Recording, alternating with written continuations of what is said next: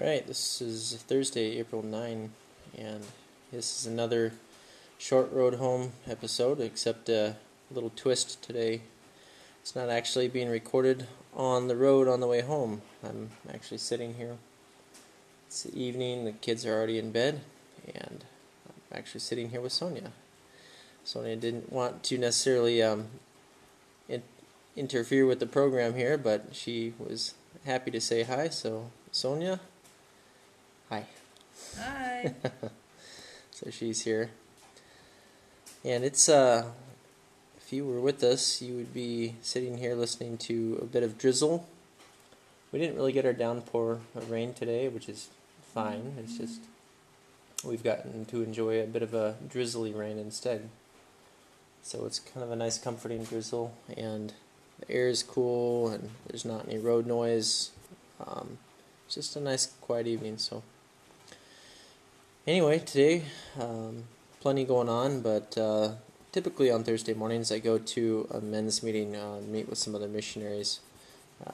Typically we study part of the Bible together, we pray together, but it was just myself and one other guy today, and so we got to talk about how things are going in life and pray together for wisdom and for our families and in our work. And I went on into town after that and did some banking, had to get some bank statements and withdraw some money, and did that and was able to do some food shopping for Sonia while I was in town. And got back just about 30 minutes before my question and answer session at the Bible school. You'll remember from yesterday that I agreed to do another hour today. Well, that hour turned into an hour and a half. We were talking about two kind of difficult topics, and I went over about 30 minutes, but we were able to shift things around and make it work for the curriculum for the day. Well, that was a good time, a tough time, but a good time, working through some issues, looking at what the Bible says about them. And had to do a little bit of work. We're going to be going on a trip this weekend, be gone for about 4 or 5 days, and we're going to be going to the eastern part of the country, to Gisuru, to visit Daniel and Ann Johnson and their family. And so a lot of this food shopping was in preparation for that. I had to do some work at the office and for the Bible school to leave things in order during the days I'd be gone. And then after that, leading up to supper, Reese and I actually went and made one more food shopping run.